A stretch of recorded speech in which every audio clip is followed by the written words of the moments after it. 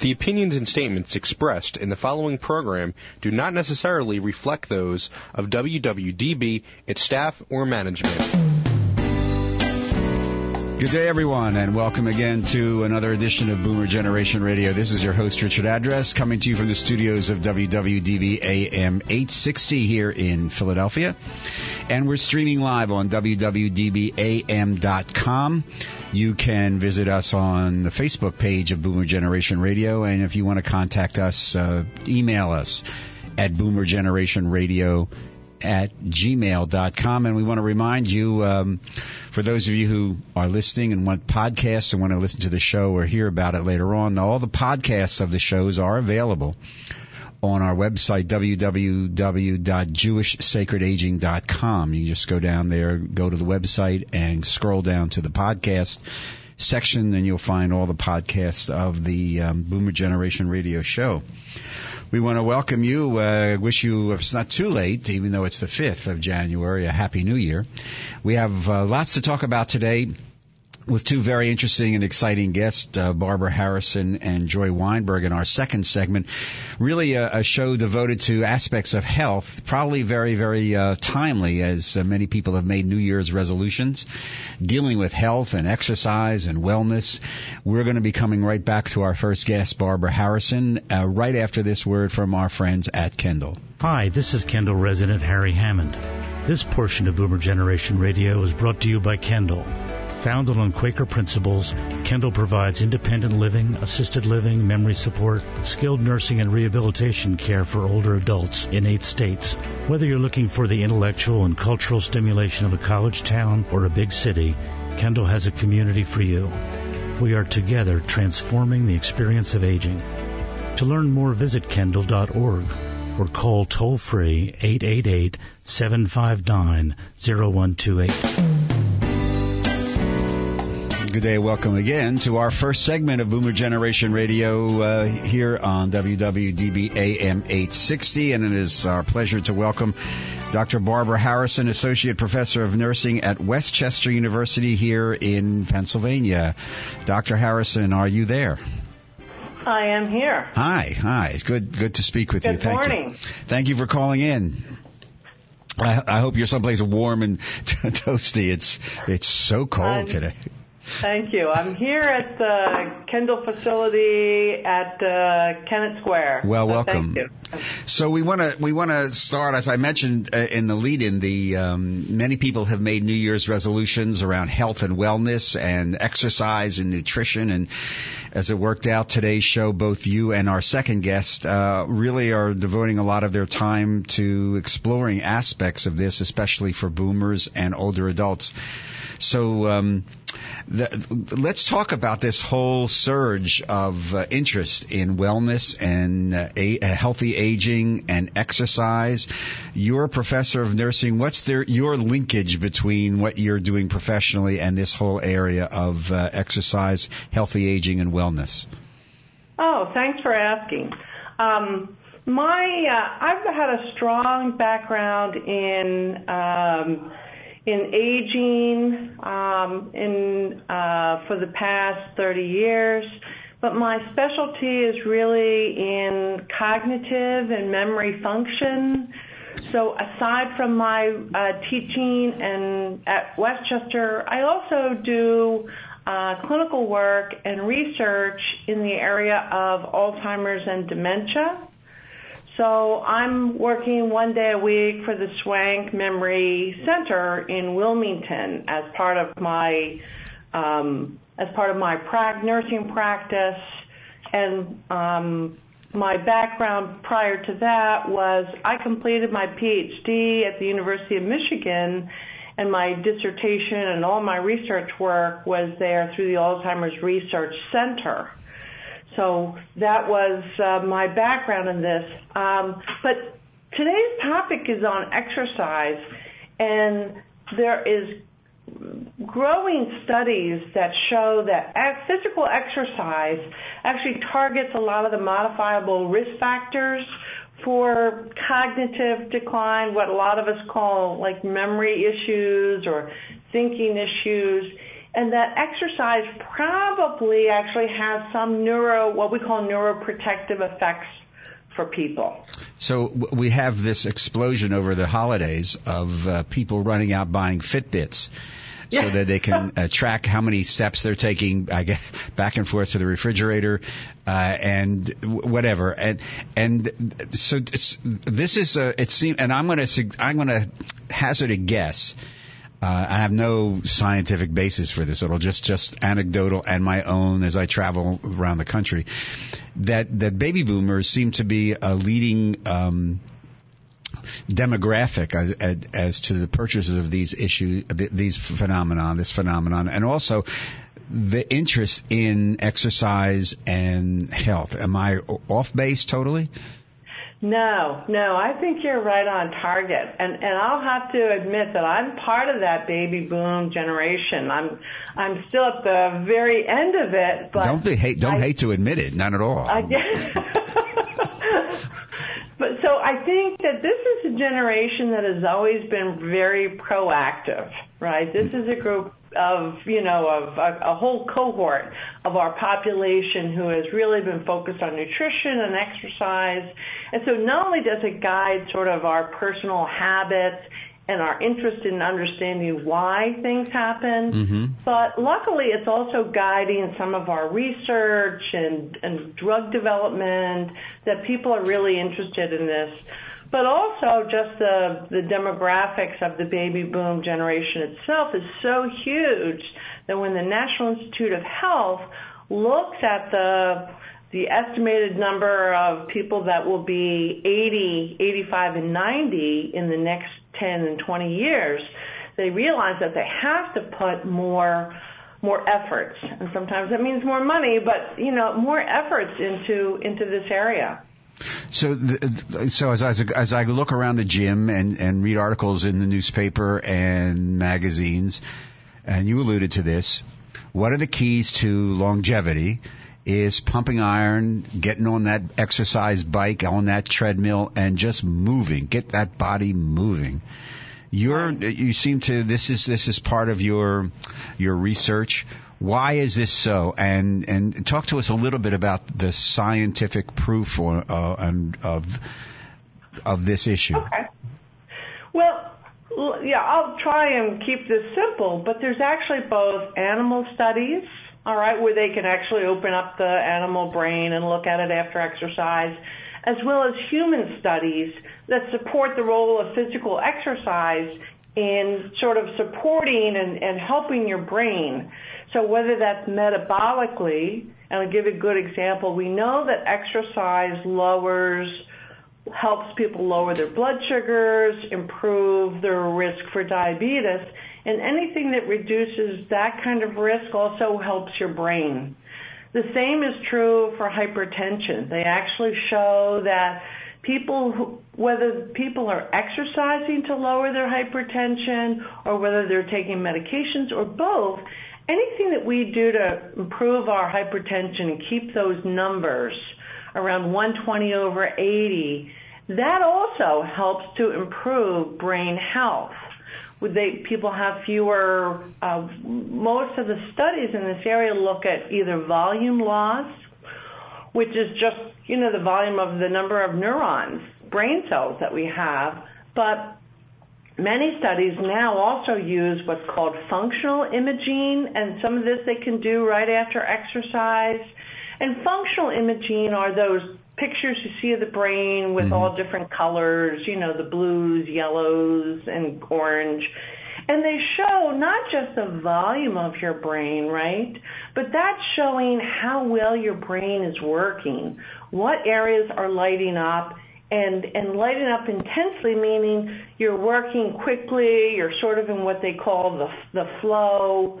Other times when they see the colors diminish, we know that, well, the structurally, meaning the neurons are still there, but they're not processing as quickly. And I think most of us can kind of relate to that in terms of, we know that some days we're thinking faster and smoother and the connections are occurring, and then other days So in most days, these imaging thing, that's the pictures that when we get done with our workout and we, attach these electrodes, the brain lights up, and that's good. Right. So let me ask you. The go ahead. brain lights up actually, not to get too much into the brain science, but one of the first symptoms that most people start to notice sometimes is what's called executive function. Executive function is planning out your day. You've got multiple priorities. You've got to sort and shift.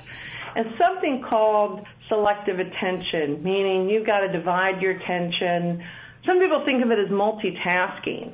And that's actually one of the first sort of thinking. It's not a memory process, but a thinking process that starts to decline with aging. So the studies show that exercise actually helps us improve that kind of multitasking or shifting of priorities and planning. Mm-hmm. So I've read a lot of studies about this, and they're telling me, many of them, 30 minutes a day of exercise, and that's the minimum daily requirement, so to speak. Yes, no, more, less? Well, it depends on whose guidelines you want to use. I think the the Alzheimer's Association generally uses the American College of Sports Medicine guidelines, which say 30 minutes 5 times per week. I think it's great to do it 7 days a week, but definitely the 30 minutes a day, and then whether it's 5 to 7 times a day or per week. A week. And are we talking about are we talking about a 4-minute mile, or are we talking about 3 miles per hour on the treadmill or the bike, or does it really vary from person to person?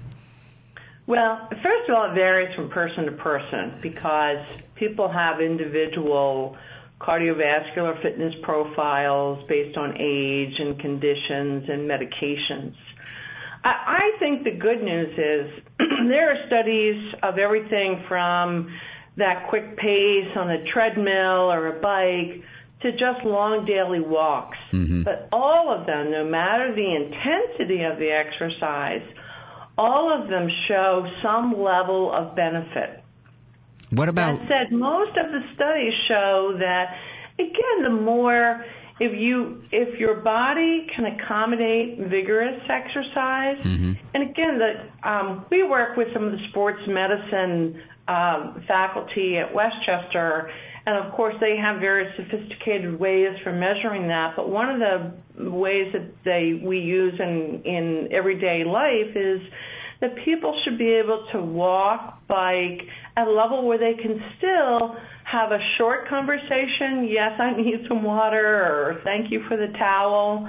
And so even if people can exercise at that kind of moderate level, that's great. But if not that, even just daily walking is shown to improve circulation. Anything that improves circulation, we know also improves brain function. Barbara, what about weight training? I've seen some other additional discussions and articles about not only the cardiovascular, but if you can mix in some free weights or resistance training with weights, that's also very, very good.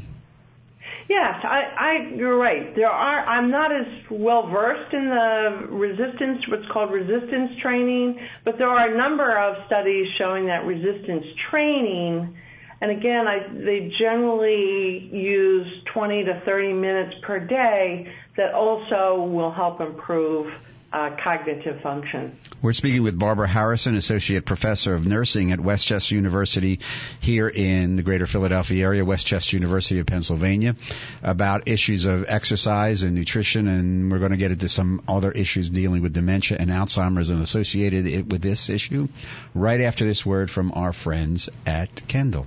Hi, this is Kendall staff member Sheila Sylvester. This portion of Boomer Generation Radio is brought to you by Kendall. Founded on Quaker principles, Kendall provides independent living, assisted living, memory support, skilled nursing, and rehabilitation care for older adults in 8 states. Whether you're looking for the intellectual and cultural stimulation of a college town or a big city, Kendall has a community for you. We are together transforming the experience of aging. To learn more, visit kendall.org or call toll-free 888-759-0128.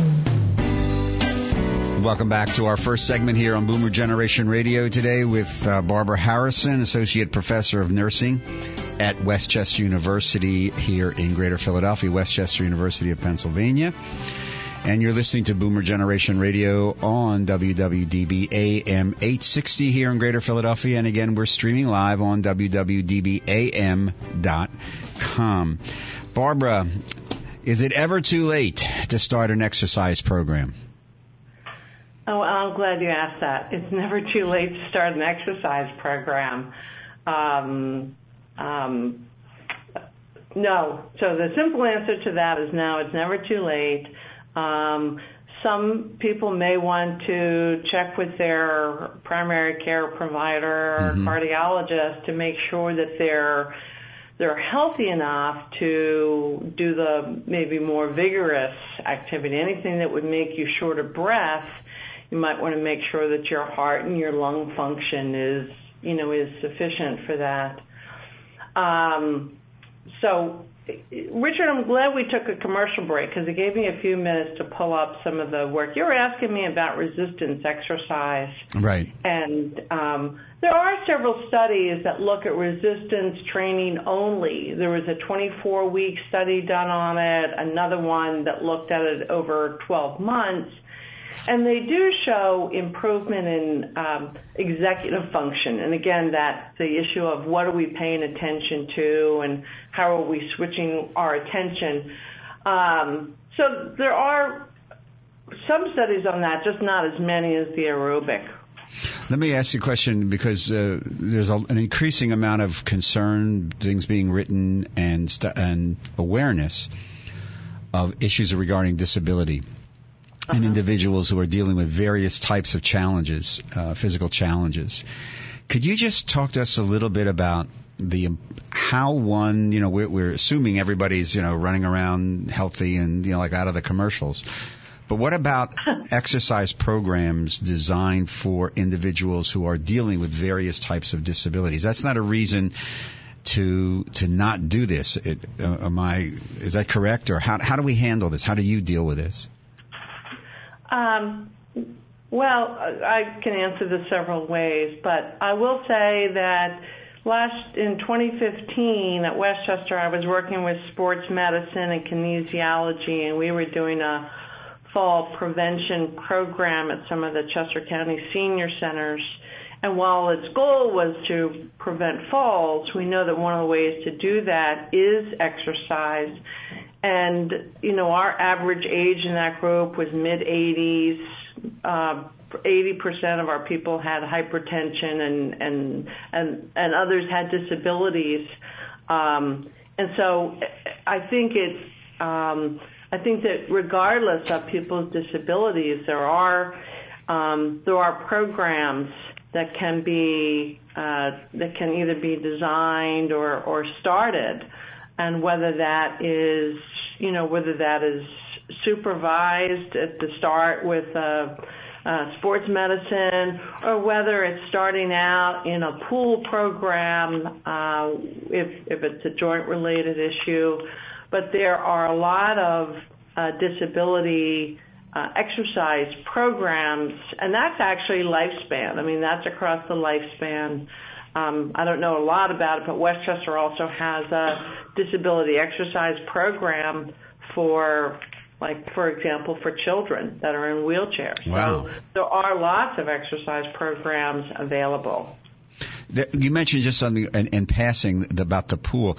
The water aerobics and exercising in the water, especially for people, I guess, recovering from surgeries or in various types of disability, that's a really good thing, isn't it? I've seen people do that, and they really swear by it. That is, because it reduces the friction on the large joints like the knees and the hips. Right. All right.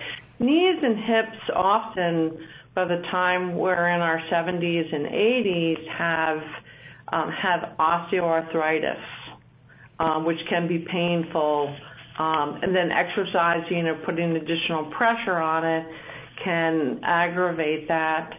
So pool programs, pool walking, pool swimming, all of those are good. Although if you're fresh from a hip replacement or some sort of joint replacement, you have to wait for your surgeon to say that that's okay before you get into a pool with your incision. I would imagine that any person just starting out and really wants to be serious about this really not only should consult, as you said, with their primary care physician, but also maybe even consider doing something with a trainer or somebody who really knows what they're doing, so somebody doesn't rush in and decide to conquer the world and then hurt themselves. So I imagine that's a real issue for some people. Right.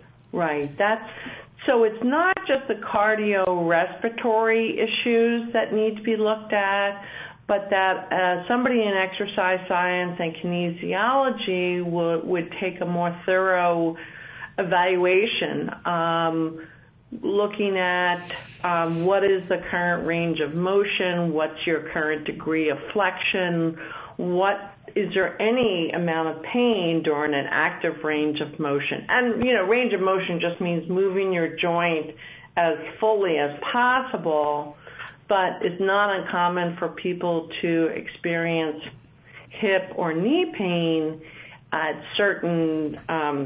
at the highest angle at which they can move in. Right. So, Barbara, before we start running out of time on this segment, let me ask you, because you alluded to it at the beginning of this segment, can exercise impact the delay of or prevent dementia or Alzheimer's? Yeah, well, that's a good question, Richard. Studies at this point show that it probably is delaying Alzheimer's or dementia.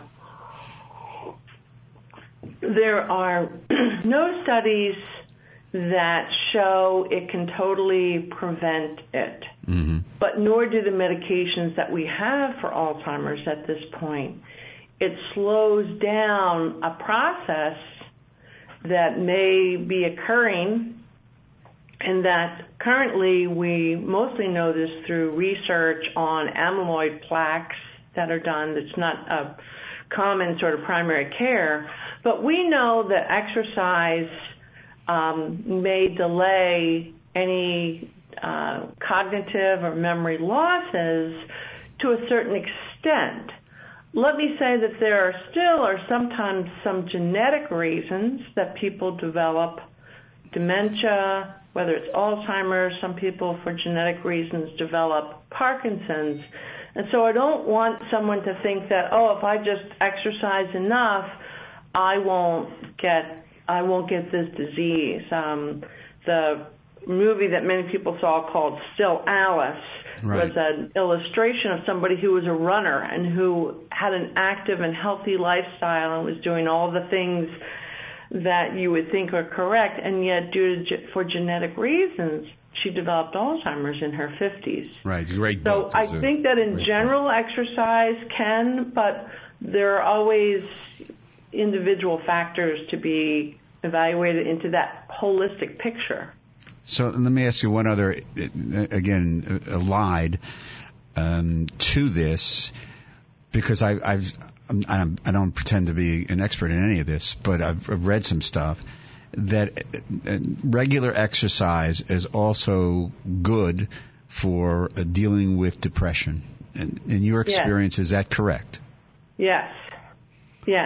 In what way? Regular exercise is also good to reduce depression. Actually, a number of studies have shown that at the 6-month mark, let's not look at this at the first month or the second month, but if you look at exercise and compare it to some of the antidepressant medications, exercise is often equivalent to that if you can wait that 6-month time frame. If most people start on medications because it's early on that we worry they're going to stop eating or lose interest. But exercise is actually very good for reducing anxiety as well as depression. Is that because of the chemical changes that undergo in the body and the brain when you work out? Right. So there's some studies, I didn't prepare those for today, but we often look at dopamine and serotonin receptors when we're looking at major depressive disorders or depression due to exaggerated grief. And the studies support that anything that is stimulating those neurotransmitters and those synapses, and exercise will do that because of the way it promotes circulation, there's actually some neurotrophic factors that are produced in our brain during exercise, and they also, again, difficult to measure in humans, it's been measured in animals. That also shows improvement in depression and anxiety. So, very quickly, in the couple of minutes we have left, because we've covered a lot of ground, could you just give us like one or two? Somebody's sitting there and they say, I'd like to explore this more. Maybe check out some resources on the web that would give me some information. Could you recommend any? Sure. There's actually a lot of good web resources.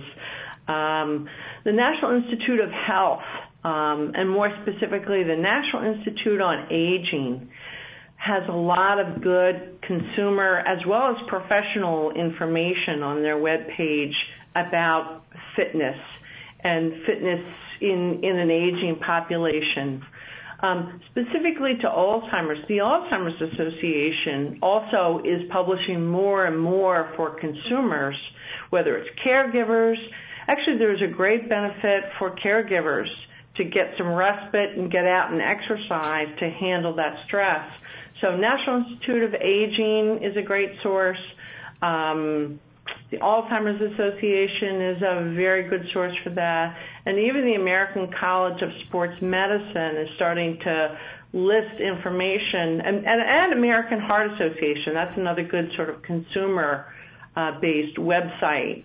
The American Heart Association has a lot of good information about how to get started on a program, and then how to, what are the assessments or what are the concerns that you need to have checked out before you start. Well, thank you. And actually, in our second segment, to continue this theme today of health and wellness, we're going to be talking to somebody who just created a brand new web resource too on this. So, Barbara Harrison, Associate Professor of Nursing at Westchester University here in Greater Philadelphia, Westchester, the Rams, I think, right?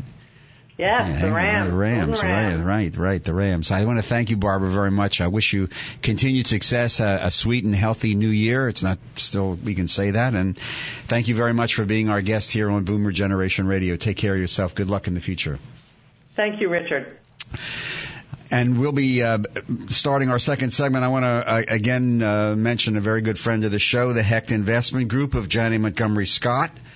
We've been talking to you about Peter and his group there over in southern New Jersey. We've been talking to you about the Hecht Investment Group from Janney for quite a few months now. They provide, as we've mentioned, concierge financial consulting and planning services. Peter and his group use a formal investment process as a foundation. And we know, and we've told you, that clients do receive frequent communication as well as rapid response to their questions. And especially in this rather interesting and I guess I can say volatile financial environment, there are few needs greater than our own when it comes to personal financial planning. And Peter and his group provides experienced guidance as well as an efficient management process. And additionally to all this, Peter and his team can assist you in connecting to the investment banking department, which specializes in assisting middle market companies achieve their financial strategic goals. So we invite you to contact the Hecht Investment Group toll free. Their number is 855-289-2168. That's 855-289-2168. And you can visit them as well at thehechtinvestmentgroup.com. The Hecht Investment Group is also on Twitter, on LinkedIn, and on Facebook. And Janney Montgomery Scott is a member of the New York Stock Exchange, FINRA, as well as the SIPC. That's the Hecht Investment Group of Janney Montgomery Scott, 855-289-2168. And for our musical bridge to start this year of 2016, found this in some old CDs of mine just trolling around here. It's an old Joni Mitchell song. But see how many of you remember. It's a great song.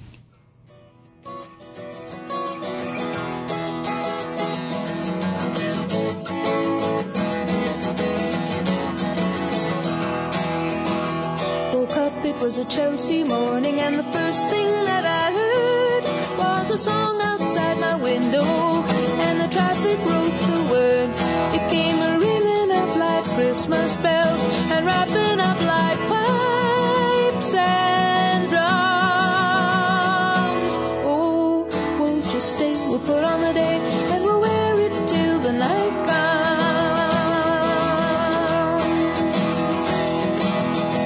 Woke up, it was a Chelsea morning, and the first thing that I saw was the sun through yellow curtains and a rainbow on the wall. The red, green, and gold to welcome you, crimson crystal beads to beckon. Oh, won't you stay? We'll put on a day. There's a sun show every second.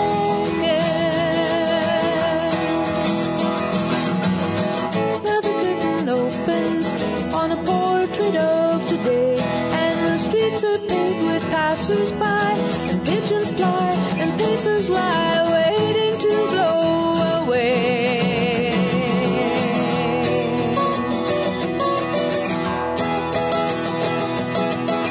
Woke up, it was a Chelsea morning, and the first thing that I knew, there was milk and toast and honey, and a bowl of oranges too, and the sun poured in like butterscotch and stuck to all my senses. Oh, won't you stay? We'll put on a date, and we'll talk in present tenses. When the curtain closes and the rainbow runs away, I will bring you incense hours by night, by candlelight, by jewellight, if only you will stay. Pretty baby, won't you wake up? It's a Chelsea morning.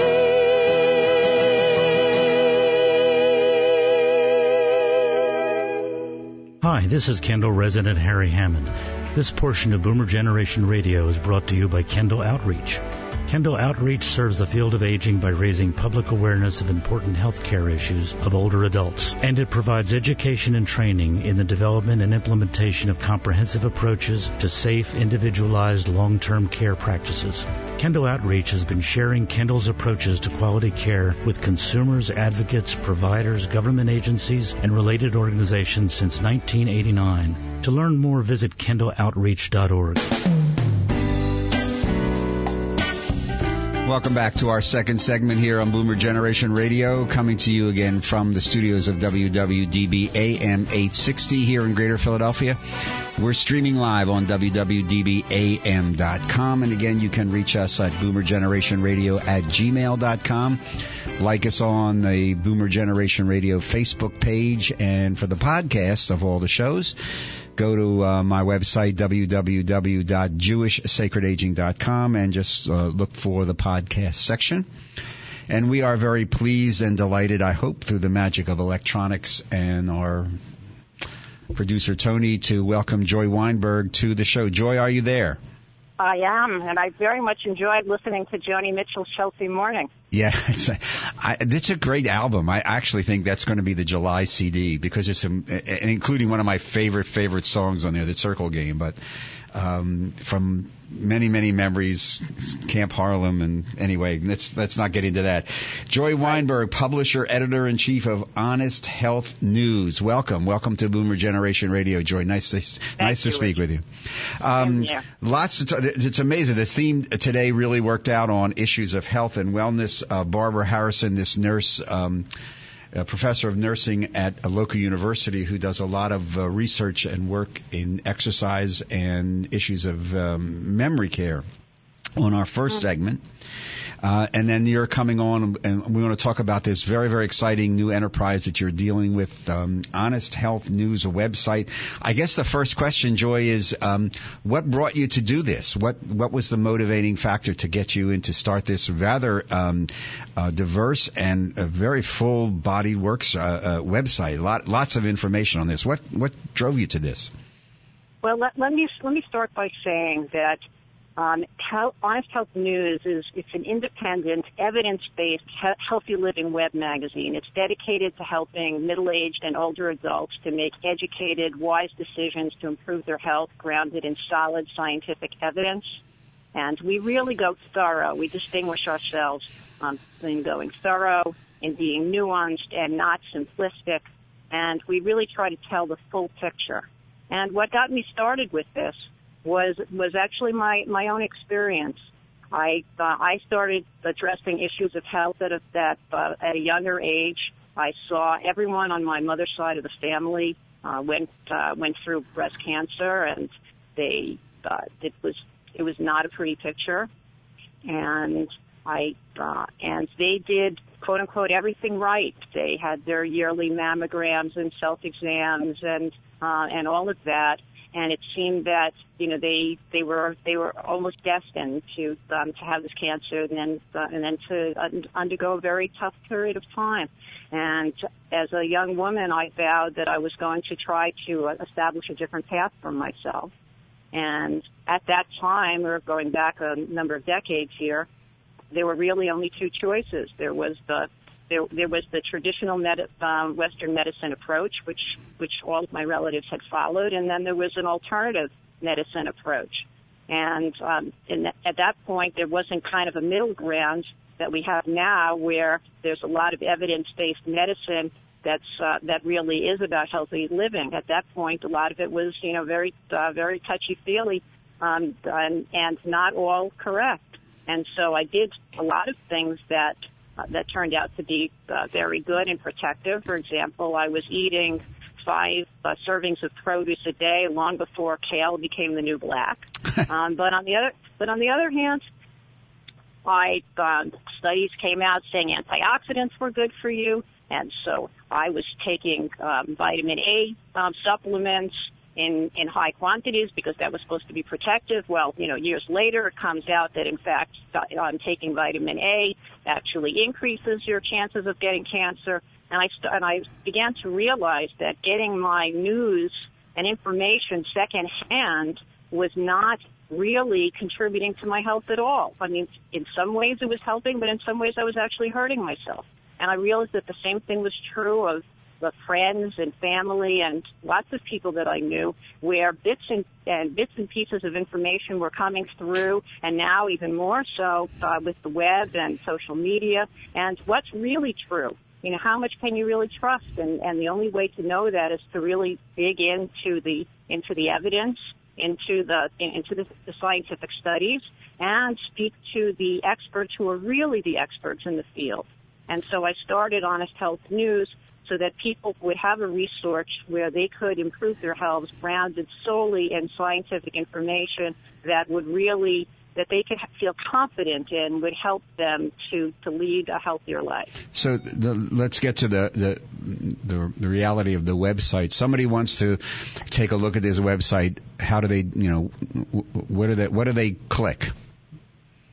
They go to honesthealthnews.org. Again, that's honesthealthnews.org. And there's a few different ways that they can really delve into it. A very good way is the lead story right now is called "Can You Ace the 2015 Healthy Living Quiz?" Right. Now, this is a very tough quiz, Richie, and most people will not be able to ace it. But that's not really the point. The point is that it covers some of the most important things that we've learned about healthy living in 2015. For example, how much exercise do we really need for optimal human health? And if we get slightly less exercise, how will it improve our health? How much will it improve our chances in terms of not getting heart disease or cancer or diabetes? That came up actually in our previous discussion. So on the Healthy Living Quiz, which is the lead story on your website, what's the if I answered 30 minutes a day for 5 days a week, would I pass?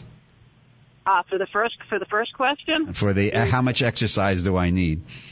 No, you would not pass on the first question. You would on the second. It's interesting, and the truth is that the American College of Sports Medicine has made public its guidelines for physical activity for human health, and the general guidelines are exactly what you just said, Richard. 150 minutes a week, and the reason for that is that that is associated with up to a 50% decrease or reduced risk of heart disease, cancer, and diabetes. Mm-hmm. And that's wonderful, and it's also associated with an additional 2 years of longevity. However, what we did is we went then to the researcher, Dr. Carol Garber, who was the lead author on the paper that led to the physical activity guidelines set for the United States, and said, okay, we understand that these are the guidelines that you helped set from your research, you and your colleagues' research, but let's be honest and ask the question, is this the ideal amount of exercise for human health? And the answer is no, it's actually higher than that. For those readers, listeners out there who are already exercising and might be open to additional physical activity, the ideal appears to be about 5 hours a week of moderate aerobic exercise. Moderate meaning something that feels fairly light to somewhat hard. Break a sweat, in other words. Yeah, a little bit of sweating, not a lot. Even, we're not talking about vigorous exercise. We're talking about walking, dancing, right. Anything that you enjoy. 2 hours a week, huh? Five, in fact. 5 hours a week. Now that's a lot for a lot of people, but here we're talking about the optimal that we know of for human health.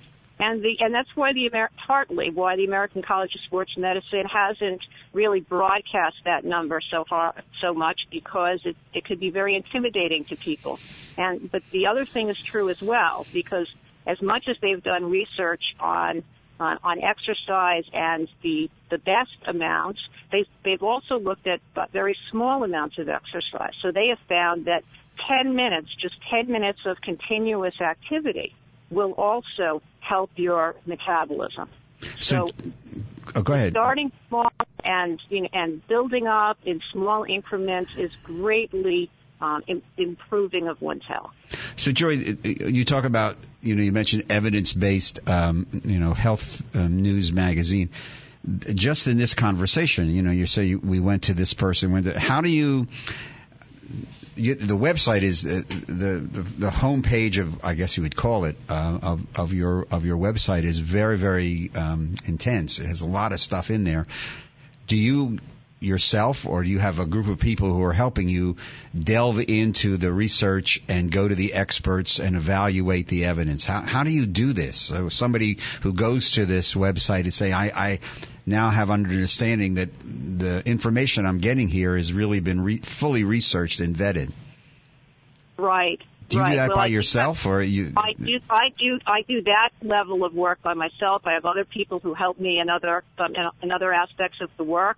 But I like to make sure, in fact, when I interview the experts, such as Carol Garber, who set the physical activity guidelines, I'm doing my own research even before I interview her, because I want readers to get the fullest possible picture, the most nuanced picture that is out there. So, for example, in that interview with her about ideal physical activity, there was a study that came out just 2 weeks before our interview, in which researchers disagreed with the finding of 5 hours for optimal exercise for human health. They had done all this analysis and said the number should be even higher. Wow. And they found that it was almost twice as much that was most protective for heart disease. So I spoke to her about her, and I said, "Hey, what about this research?" Wow. And her point is, and it's a very important one, is that a single study does not make science. You need to repeat studies over and over and over again in order to make sure that the results you're getting are correct. And the truth is too is that sometimes inconsistencies are a reflection of the fact that all human beings are not the same. So that even if, like we're talking now, that 150 minutes of exercise a week can, in general, reduce your risk of heart disease and diabetes and some cancers, particularly breast and prostate and colon cancer, which have been studied the most.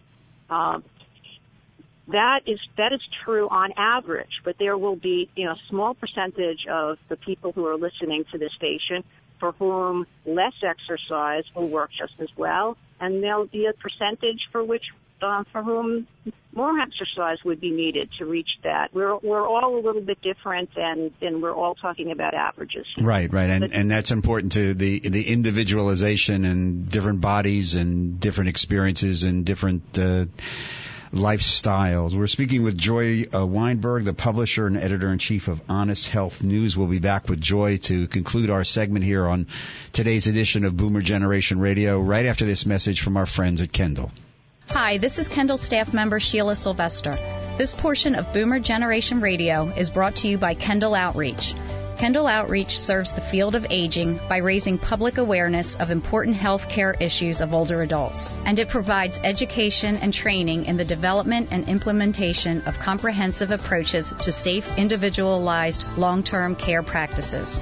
Kendall Outreach has been sharing Kendall's approach to quality care with consumers, advocates, providers, government agencies, and related organizations since 1989. To learn more, visit kendalloutreach.org. Welcome back to Boomer Generation Radio here on WWDB AM 860 in Greater Philadelphia and WWDBAM.com. We're streaming on that. We're speaking with Joy Weinberg, publisher, editor-in-chief of Honest Health News, a very, very intense, dense, and fully packed, action-packed website dealing with health news and evidence-based research. Joy, so many people now, it's New Year's, have made that resolution. Darn, I'm going to lose weight. I'm going to go on the diet. And you have a very interesting article here on the website about dieting mistakes.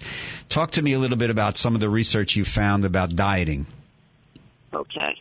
Well, the most important thing that I can say to your listeners out there is do not try to stick to a diet that is really so difficult for you that you hate it in the process of doing it, because it will not last. The research shows that people who lose weight and enjoy the process of losing weight, by which I mean that they are doing it at their own comfort level, are most likely to be able to keep the weight off. And how do you enjoy losing weight when you're consuming fewer calories? You need to be you have to kind of be very clever about it. You need to figure out what is going to work for you to not be hungry all the time, and to be able to put those those kind of cravings in check. And the same principle that might work for me will not work for you, Richard, or work for a different listener out there. So we all need to be very conscious of our bodies. A good rule of thumb is to try to eat extra protein, because protein is the most filling of all the nutrients, and it's also particularly important to the baby boomer generation. I want to point out that this is an area that a lot of people are not aware of, that the RDA for protein is too low for older adults, for adults 65 and older. The original studies that were done that established the RDA were done on young men in their 20s. RDA is what? RDA is what, Joy? Recommended daily allowance, okay. or your daily value. Thank you very much. And so the original studies were done on young men in their 20s, and it's been in the last 10 years or so that researchers worldwide have recognized that the same principles of what you need in your 20s are not necessarily true in your 60s. In fact, when you get to be about 55 years old, that's when the things start to turn, and you start to lose muscle mass, and you're losing about 6% a decade. And over time, if you're not doing things to reverse that process, both in terms of diet and strength building, then many adults over time will have what's called sarcopenia, which is basically the age-related losses of muscle mass, and that leads to weakness and to falls and premature dying. So it's very important to get enough protein. And so protein serves both purposes for, the baby boomer generation. It's very filling, which helps us to not overeat, and it also strengthens the muscles that we need in order to continue to do our day-to-day living. So, again, one of the themes of today, both with you and Barbara, is, diet, good, watch what you eat, and keep moving, exercise. One of the things I wanted to ask you before we start running out of time in this segment is you have a section on the Honest Health News homepage leading to a discussion about yoga, meditation. I got to ask you about this. This is becoming more and more discussed in popular press. I know many of friends of mine who swear by meditation. Talk to me a little bit about how meditation of various types fits into a healthy living, healthy lifestyle aspect, especially for boomers. Well, I'm not an expert on meditation, but one of the things I do know from interviewing one of the top preventative cardiologists in the nation is that meditation has actually been shown to help prevent heart disease, in including with many other aspects of a healthy lifestyle. Because when we reduce stress in our bodies, our bodies function better, and as we function better, then we, I can't give you the physiology of it, but I can tell you that there actually has been significant research showing that meditation does help in reducing the number of heart disease events, and I think that that's true for other things as well. But that's a subject I hope to be diving into in the future. Well, yeah, because on your site you have this rather very interesting article citing various studies about pain and the use of yoga to alleviate pain, joint pain, et cetera, et cetera, et cetera. I mean, to me, go ahead. I'm sorry. Go ahead. I was fascinated to learn that we're no longer in a world, as I was indicating a number of years back, where there's this disparity between evidence, the evidence-based, the kind of natural things like yoga and health. I mean, the National Institute of Health, not exactly a groundbreaking, innovative institution that's on the cusp. They themselves are produced a Twitter chat that I attended that talked about the various studies of how yoga can help with joint pain, with back pain. It's fascinating, and they themselves are the ones who are leading reporters to the studies and saying, look, this is really helpful. Yoga is also very helpful with arthritis pain. Now, it's interesting with arthritis. It's counterintuitive, but movement actually helps with arthritis pain. So it's hard to really separate out with the studies. Is it the yoga per se, or is it the fact that there is movement in yoga that's helping with the arthritis? But nonetheless, when the studies have been conducted, the participants who are in the yoga control group, as opposed to those who are on the waiting list for yoga, report rather significantly reduced pain, and that's wonderful to see. Joy, what do you think that this breaking down of the barriers about, for what we used to call Eastern religions, but not alternative medicine or meditation, yoga? Why do you think this is becoming part of our everyday conversation? And are the boomers driving this? Is it really a greater exposure to different types of approaches to health and wellness? All of the above. What's your experience? What's your perception? Yeah, I think it's all of the above, and in a younger generation, this was all new, and then the next generation came up, and this was what they were used to. This is what their parents were doing. This was the culture, and then as the culture. Then when the culture was endemic, then the studies started coming out to actually explore, well, is there real scientific evidence for this? And then it turns out that there is, and how wonderful is that? So that there doesn't have to be this unnatural separation between East and West. And in fact, we can bring together the best of both, and more and more places are using the words integrative, right? Integrative or complementary medicine, because there's a recognition finally that there is a place for all of these treatments, and they support one another.